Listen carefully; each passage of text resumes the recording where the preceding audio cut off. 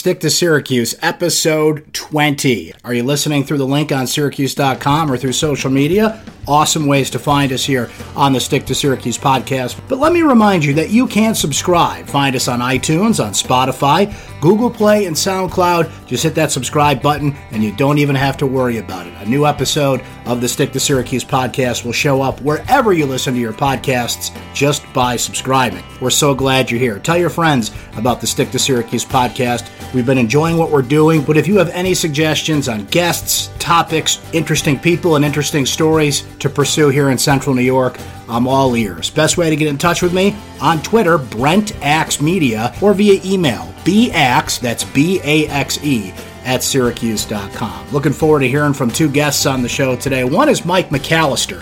When it comes to Syracuse University sports recruiting, Mike is the man. We have our first repeat guest on the sound scene, and it's a great one to bring back. The first time around, all you heard was the music of Chris Merkley. On episode 20, you'll hear from Chris as well, and why he has one of the most unique concert experiences you can go to. Kathleen Mason from K-Mace Productions will chat with Chris. Now, a programming note here on Stick to Syracuse episode 20. For those of you that remember the tease from last week, we were scheduled to have Syracuse University Chancellor Kent Severud on the program this week. We unfortunately had to cancel that interview, but we will have him as a guest here on Stick to Syracuse down the road.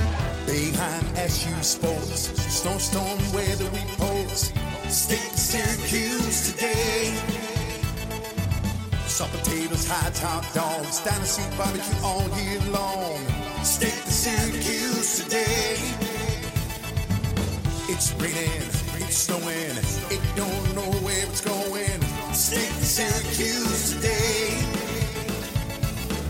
Ladies and gentlemen, your host of Stick to Syracuse, Brent Axe.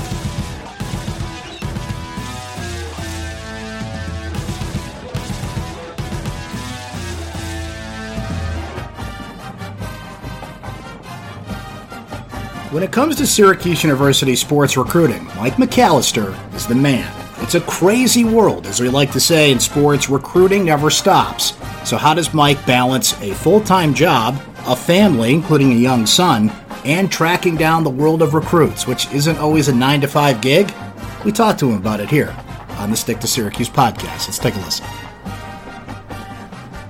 I've always been fascinated by it, and I think, honestly, what it kind of started from was if you go back to playing video games, Madden, NCAA football, etc., you could do dynasty mode and those types of things. And what I always used to try to do when I was playing Madden was you go through the draft when you were doing dynasty mode, and you're trying to get the younger guys because you have to worry about salary cap stuff. And so I was always I want to get the younger guys who maybe have their awareness rating is down a little bit, but all the skills are there, and then you can use them, and because I'm the one controlling them, I can make them play better than what they're supposed to.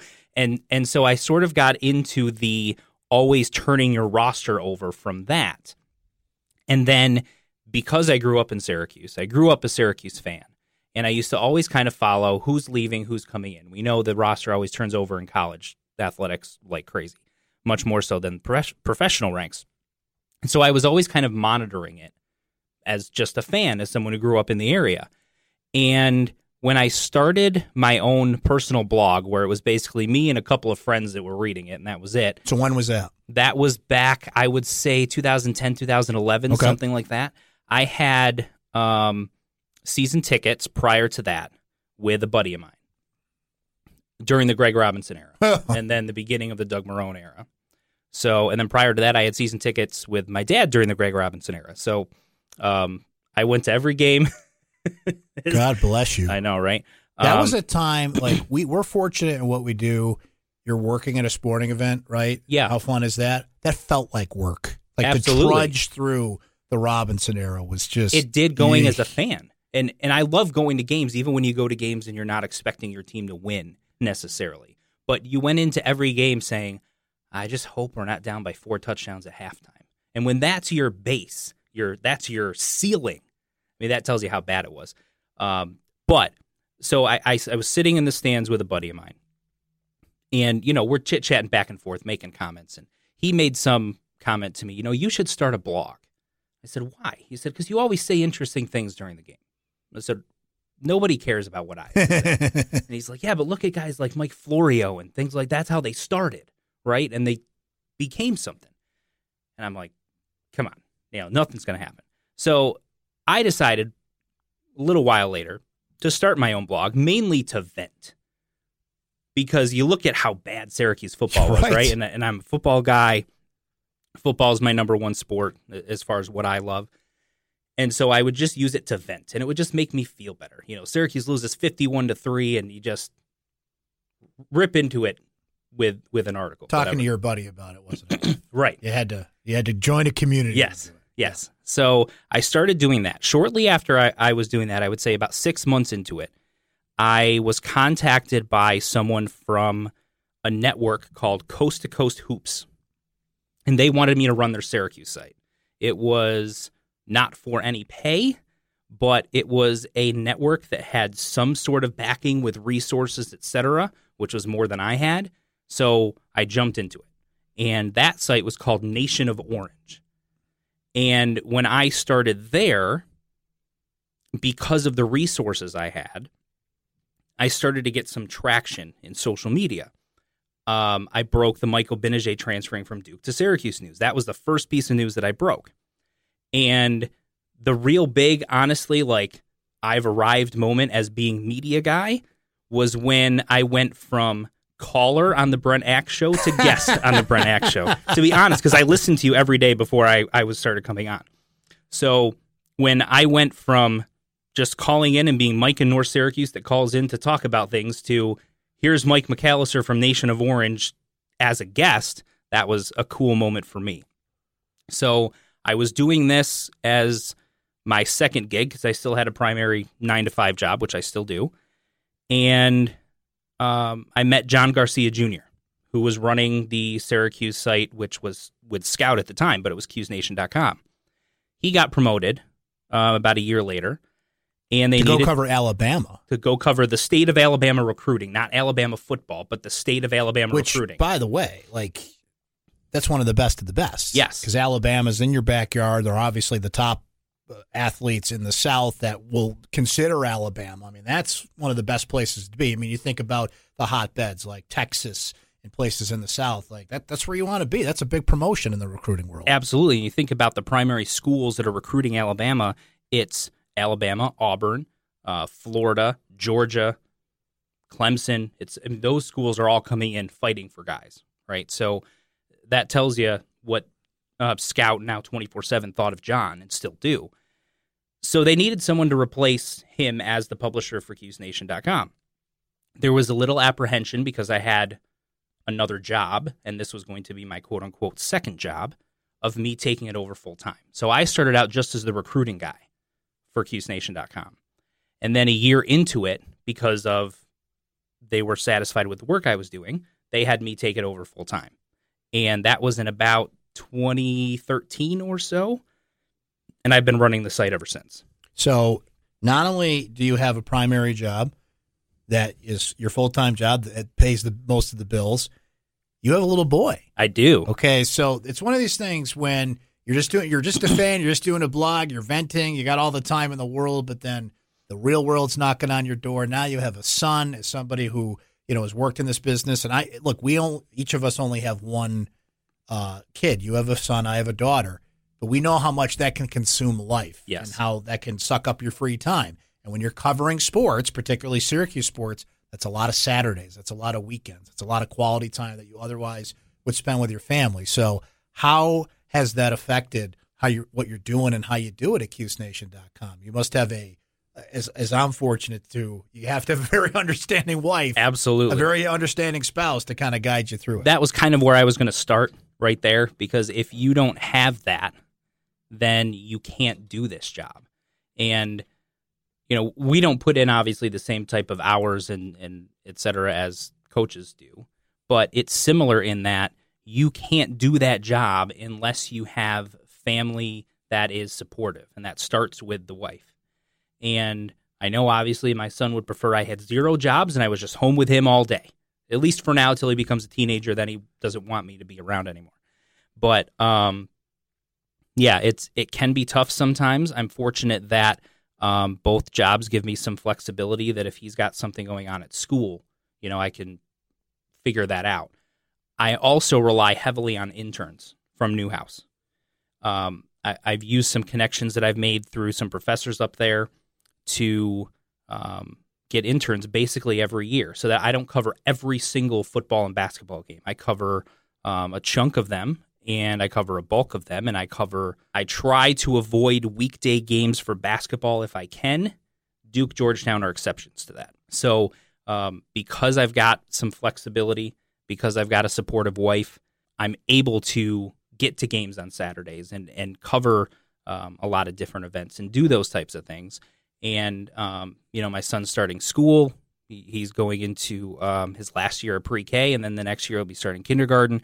So he's got a lot of things going on, which helps occupy some of his time. It's really all about prioritizing, making sure that everyone is getting the time that they're supposed to get, and sometimes meaning you sacrifice doing some things you want to do to make sure that wife and child are happy. Establishing a relationship with the coaches, not just the coaches here at Syracuse, but high school coaches, all over the place when it comes to football and basketball. What's that process like for you? I would imagine, you must have a really good cell phone plan because you must be texting and calling and constantly, making those contacts one way or the other. Yeah, the only time it's tough on the cell phone plan is if you get Canadian prospects, right? Because then you got to start going international a little bit. That can, raise it up a little bit. But to be honest with you, most of them understand how things work. With Syracuse coaches, it's pretty easy. You go to practice, things like that. They kind of know who we are. They see you around. They see you at games and things of that nature. And so, you just kind of introduce yourself. That's kind of how you start out and say, this is who I am. This is what I'm trying to do. I cover recruiting, and they understand how things go. And then from that point on, it's all about trust. They're not going to give you information if you betray their trust in that they say, hey, we're giving you a heads up. This is going to happen, but so-and-so is going to commit. Don't report it until he announces because, you want the kid to have his moment. And so if you betray that, then obviously they're going to stop giving you heads up. So that's kind of how it goes. You have to develop the relationship. You have to build the trust. It takes a long time to build the trust, and it takes a very short time to tear it down. With high school coaches and AAU coaches, it's more difficult only because there's far fewer opportunities to see them and talk to them in person. If it's a local coach, if Syracuse is recruiting a kid from Rochester, like they're recruiting a kid in the 2020 class right now, Stephen Mahar from plays at Aquinas, I can go to a game, get a credential, I can chit-chat with the high school coach, go down on the field before the game, those types of things. We can interact face-to-face.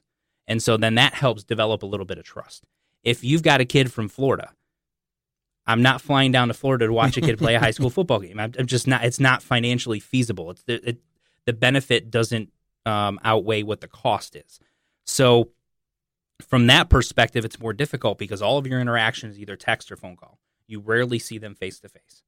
And so that is all about, it really tests your communication skills, to be honest with you. You have to communicate, you have to talk to them, but because most of the high school coaches have had recruits, have had players that are Division I prospects, they understand how all this works. I'm not the only one from 24/7 contacting them because most of the time when Syracuse is recruiting someone, they've also got Wake Forest, North Carolina, those type of Pittsburgh, Boston College teams after them. So publishers from those sites are contacting the coaches.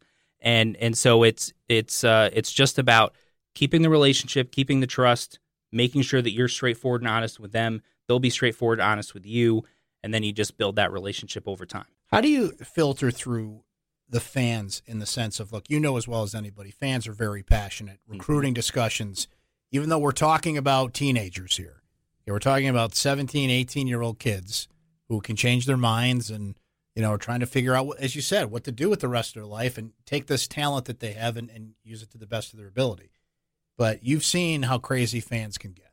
Now, does that get magnified a little bit too much? For the most part, are fans reasonable? They're just curious. They're just passionate about their schools, and they want to know what's happening. Like, where would you put the percentage of good, reasoned fans that read your site, subscribe to your site, go on the message boards, and just want to talk sports versus the nutballs that will tweet a kid some things I'm not going to repeat because he dared to choose some other school. And that's the thing, like you know as well as anybody, you can't get all of them. Right, No. so why would you tweet at a kid if he dared to go somewhere else? Like simple math tells you, you're not going to get all these guys. And I don't think it doesn't accomplish anything anyway. Even if there's a kid who you view as this is a must-get recruit for my team, and he picks another school. Well, guess what? You tweeting at him and telling him you hope he tears his ACL, other recruits see that. Exactly. And now every fan base has those, whatever. But it does nothing positive for the school you're rooting for anything. Yes, you do have that.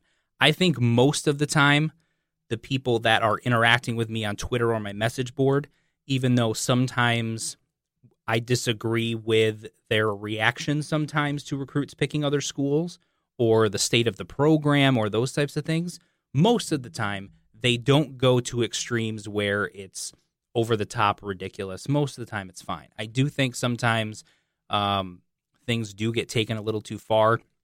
Syracuse basketball last season won, 20 games and lost in the first round of the NCAA tournament. And I've seen a lot of, look at the last 5 years, Syracuse basketball is tumbling. I'm like, this 20-14 is your floor. That's the worst it's going to get, is a bubble team, as long as Jim Boeheim is the head coach. The best you got is a national championship contender. The worst you got is a bubble team. Your program's fine. So I try to bring almost like the don't get too high, don't get too low aspect to things. I do that with an individual recruit. I've had a lot of people with Syracuse basketball who's targeting Andre Jackson, local kid from the Albany area. Syracuse has spent a lot of time recruiting. They're recruiting him very hard. He is clearly their top 2020 target. If they missed him and he picks another school, that's going to hurt to some extent.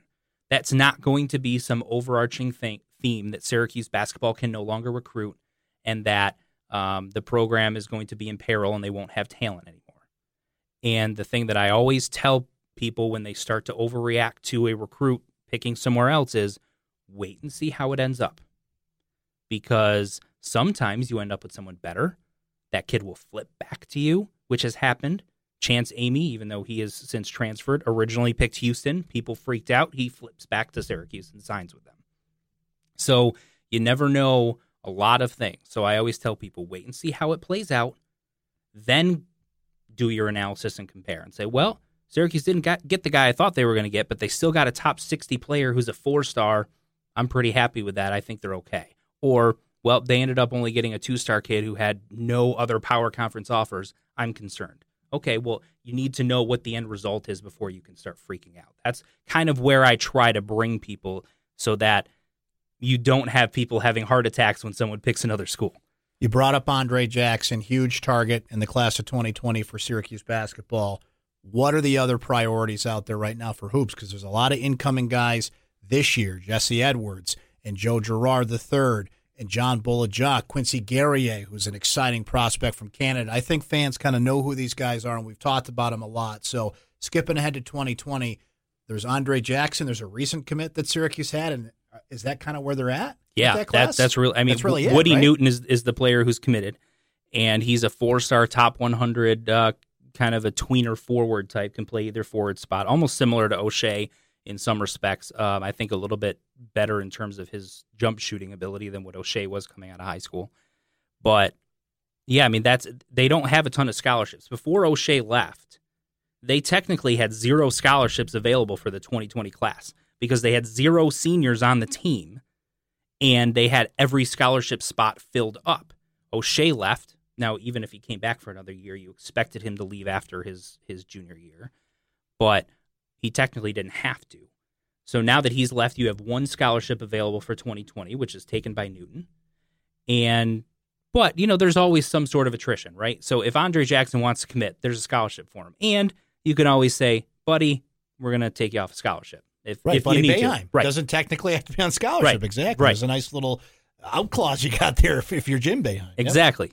So the 2020 class is really focused on, you've got Woody committed, trying to get Andre Jackson in. Then you're gonna have a 2-man class, and that's gonna be it. If you miss on him, I don't think that there's anyone right now where you can say, if they miss on Andre Jackson, that's the guy, or it's one of these 2 guys. It's I think sort of reset, reevaluate, And we know that in the last few recruiting cycles, Syracuse got international players late. Marek Dolajai, Jesse Edwards. So the international market usually does not show itself until much later in the recruiting cycle. So if you miss on a guy like Andre Jackson, you can still get a really good player at a similar position who might not be on the radar right now. Like you brought up that you were a season ticket holder, started writing that blog in the Greg Robinson era. Yes. The darkest days of Syracuse football, yes. Quite literally. But the program rose up, and now here we are in 2019, 10-win season last year. They're making all the top 25 preseason rankings this year after getting back into the top 25 a season ago. Dino Babers has electrified this fan base. Tommy DeVito speaking of recruiting, got to keep the pipeline going, steps right in for Eric Dungy. There's high expectations there. So Syracuse football is in this much different place. So what's it like to cover Syracuse football now that they're good? And let's talk a little shop there. How is that relating to the latest recruiting news? Now, we should know Mike and I are taping this on Friday. So if something had happened over the weekend, this podcast comes out on Mondays. You certainly check Mike's site and Twitter for the latest there because recruiting never stops. That's Who right. knows what could happen between when we record this conversation and when it comes out. But what's the latest intel on football there and what it's like to cover this team now that they're good? Yeah, it's pretty cool. You know, it's nice going to the Dome when Florida State or Clemson or, you know, NC State, who's been really good the last few years, Louisville, even though, you know, with Lamar, they kind of beat up on Syracuse, but still, you go to the Dome saying there is a realistic scenario that Syracuse can win this game. You know, Clemson, a couple of years ago when Syracuse upset them, was a better team than Syracuse. Syracuse beat them. But you went into that game saying, I know Clemson's better, but it's not some absurd miracle for Syracuse to be competitive in that game. You went into the game last year saying, you know, I know it's at Clemson, but we've seen Syracuse be competitive with this team. They could do it again. And we saw them be competitive at Miami when Miami was a national title contender right after that Clemson game. So from my perspective, I much prefer to cover a team that is good, competent, that 3 games into the season, fans haven't lost complete interest. It's more beneficial for me when the team has buzz around it because then fans want to know about the team. They want to know about recruiting. And when you have a team that wins 10 games and goes to a prestigious bowl game, now you've got 4-star recruits taking a look at Syracuse. Now, I don't know that means in 2020 that means they're going to land 5 to 8 of them, but there's a top 50 player overall in the 2020 class, Jalen Berger, who's a running back, who has visited Syracuse multiple times and has Syracuse, I believe he cut his list down to top 10 within the last week or so, and Syracuse made the cut. I don't think without that 10-win season, Syracuse makes the cuts for those types of players. How it really impacts recruiting is you string 2 or 3 of those years together, and now you're not just making lists, you're landing some of them. So it's a process. I know there were a lot of people that thought, we just won 10 games. We're going to get a bunch of 4-stars next year. Look at our system and how fun it is to play in, and all of those things are true.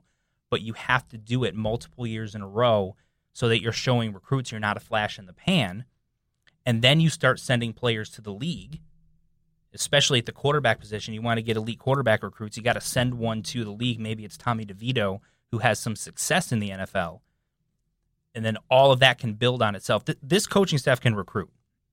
Now they just need multiple years of success behind it, and then it'll really start to pick up. Hey, what do you say? Have a happy day, 'cause we're living in Syracuse. Chris Merkley has performed over 1,000 shows from the streets of Paris to venues throughout Europe and across the United States. He's released 9 albums with a variety of groups, which include the songwriting duo Merkley and Morgan, his high-octane bluegrass and country blues globe-trotting band, the Crooners, and the swampy blues rock trio of Digger Jones. Now wait a minute, this sounds familiar, doesn't it? Yep, Chris has been a guest on the Stick to Syracuse podcast before, but we didn't get to hear his voice last time in conversation with Kathleen Mason from K-Mace Productions. But you will this time, along with his great music as well. The sound scene is recorded at Cafe Kubal Studios, and they're offering a really cool deal. If you go to shop.cafekubal.com and enter the code Stick to Syracuse at checkout, you'll get 20% off your order. Pretty cool. Let's hear Kathleen Mason chat with and the music of Chris Merkley. Whenever I talk to anyone about you, I always talk about the visual aspect of your music, because when you're such a treat to see live, because you've got the stomp boxes, you have your guitar, sometimes it's slide guitar, and then you have your harmonica stand around your neck. And so you are literally this one-man band. And I love to see people watch you that haven't seen you before because their jaws drop. And it's my favorite part of any show that you do. Can you tell me, when did you start traveling with the sound boxes? When did you start getting that sound together? So I guess to try to paint the picture of what you're talking about here with the stomp boxes, they're basically wooden boxes I built with microphones inside. And when I play solo performances, I have one for each foot, and I stomp on them to produce different percussive sounds. The inspiration for those was actually inspired by my bandmate from the Crooners, Niles Fitzgerald. He was a washtub bass player. And so the Crooners, we were college friends who started a band and ended up touring around, traveling in Europe. We played in the streets a lot. I got really used to that pulsing rhythm of the washtub, and the style of playing that Niles employed was there's like a broomstick with a string, and it's tied to this washtub, and so he had adapted his great uncle style of playing, which you pull on the stick to get the tension on the string to change the note of the bass note that he's playing, but then he also lifts up on the washtub. So it was I described it as boom check. It was always like the rhythm. It was just like this, like it was more versatile than that, but that was the main one that was kind of this like heartbeat for the band. And so when I started playing solo performances, I really missed that percussive element. I guess the idea is I try to produce a lot of sound without making it look like I produce a lot of sound. I don't want it to look like too much of a contraption. So the boxes were like the way to do that for me, where I sit on top of them and it's kind of like this little mini stage, and it is fun to see people react to that, to try to figure out where the sound is coming from.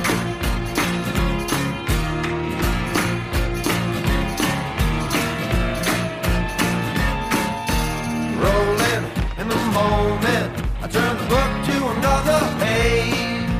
Hold it, get it going, watch it all going up in flames. Try to blow it down, and I'm gonna figure out how to feed the flame. I gotta figure out another route around all these walls in the way.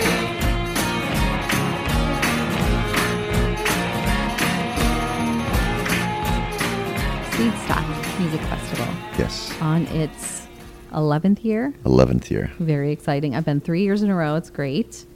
So I encourage anyone in the area, or even if you're not, fly on in for it.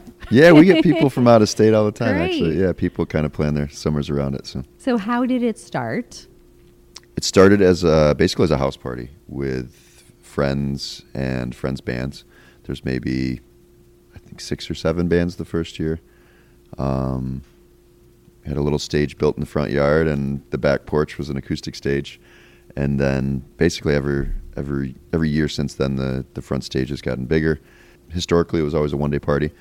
And then maybe around, I guess, 8, Seedstock 8, we kind of caved to demands of camping and overnights and multiple days. So we now do 3 days with camping for the 2 nights. Very cool. And maybe 24 bands And over the course of the weekend. Seedstock is the first weekend in August this year.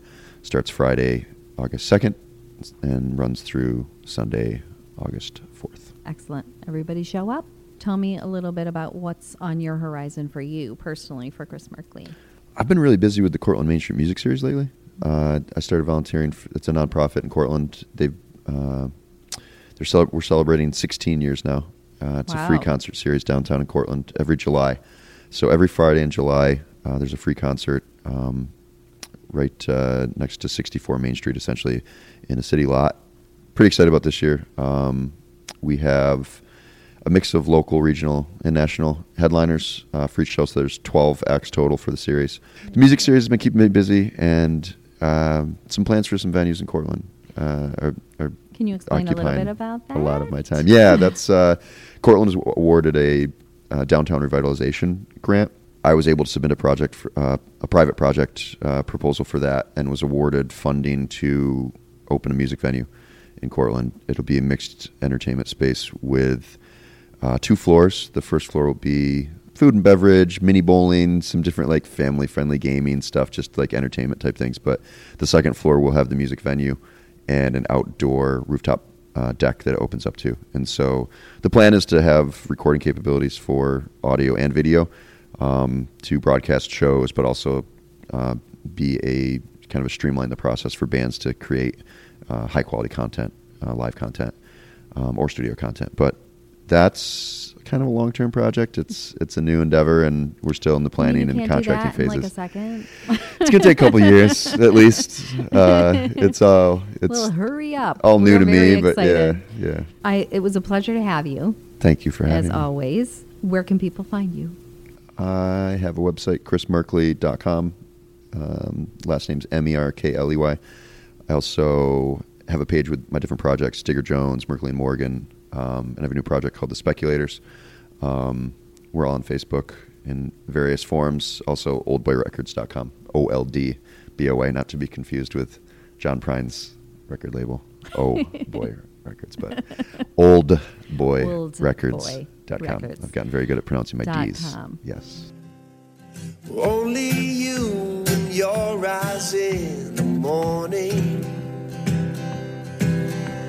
Well, only you can ease my mind this way. What you do is magic to my senses. I don't need to mention all the things you do and what I'll say is ask me for the world, I bring it by. I'll pull all of the stars out of the sky. Just ask me anything you like, no matter what the sacrifice. I'll do it, you don't need reason why.